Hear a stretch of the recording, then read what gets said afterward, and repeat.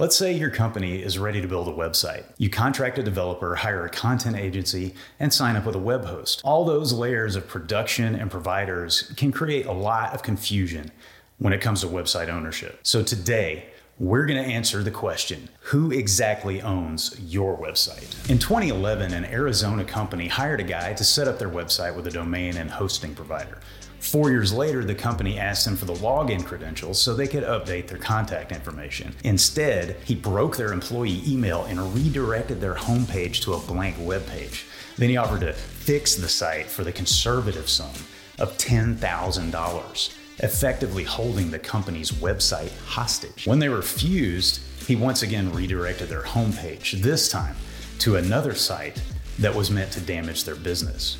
Don't worry though, he was eventually convicted, sentenced to 4 years probation, and ordered to pay restitution. Now this is obviously an extreme example, but it does illustrate the importance of today's question, who owns your company's website? The answer might surprise you. My name is Judd.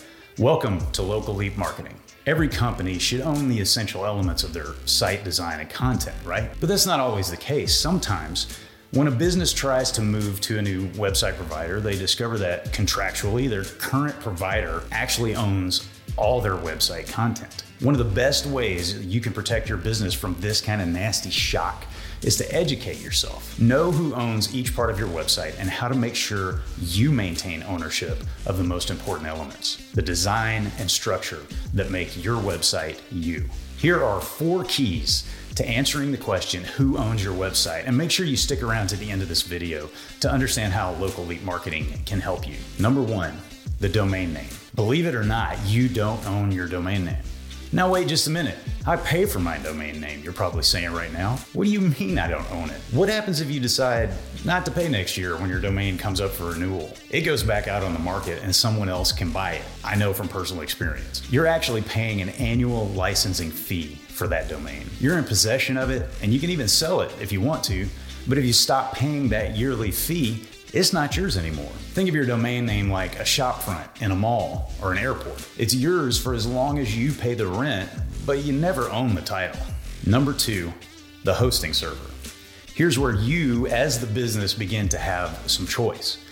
You can choose to host your website on company-owned local servers, and in that case, you own the physical machines your site lives on. The problem is most businesses really can't provide for themselves all the bells and whistles that a scalable cloud-based solution can. So best practice is to go with a cloud provider like Azure or AWS. Once you go the route of subscribing to cloud server hosting and services, you're leasing your server space. You don't own the server your website is hosted on, but the perks are definitely worth what you sacrifice. Number 3, the code base. Unless you hired a third party or commissioned an employee to build your company website from the ground up, you probably don't own the structural code that makes your website work. Platforms like WordPress that are template-based or website builders like Squarespace own the original code. You just build your website within the framework they provide.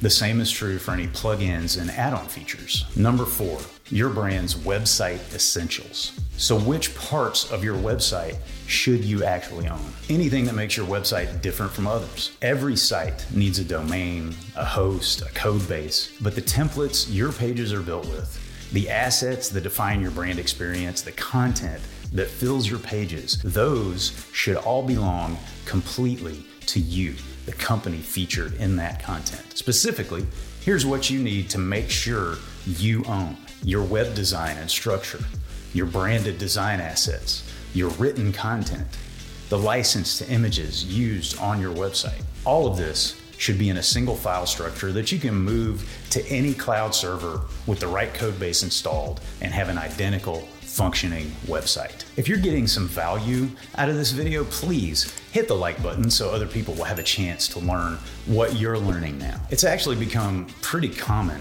for content and design companies to write themselves as the content owners in client contracts. But that's not the case at Local Leap Marketing. Here's how Local Leap helps you. We make sure that all the content we create for you belongs 100% to you. Your logos, product descriptions, and blog articles, any content about and for your company belongs to your company. We just want to give you a great website and build your visibility with your local audience. And if your website content is being held hostage by your current provider, we'll help you rebuild it better and stronger based on the original design or with a brand new one. Either way, you will own that content 100%. Visit localleap.com to contact us today to get expert website content that you control. Thanks so much for joining me today, and don't forget to hit the like button if this video helped you. Subscribe to this channel and stay up to date on all the marketing help we'll be bringing your way. And if you have any marketing questions, ask them in the comments below. I'll see you next time.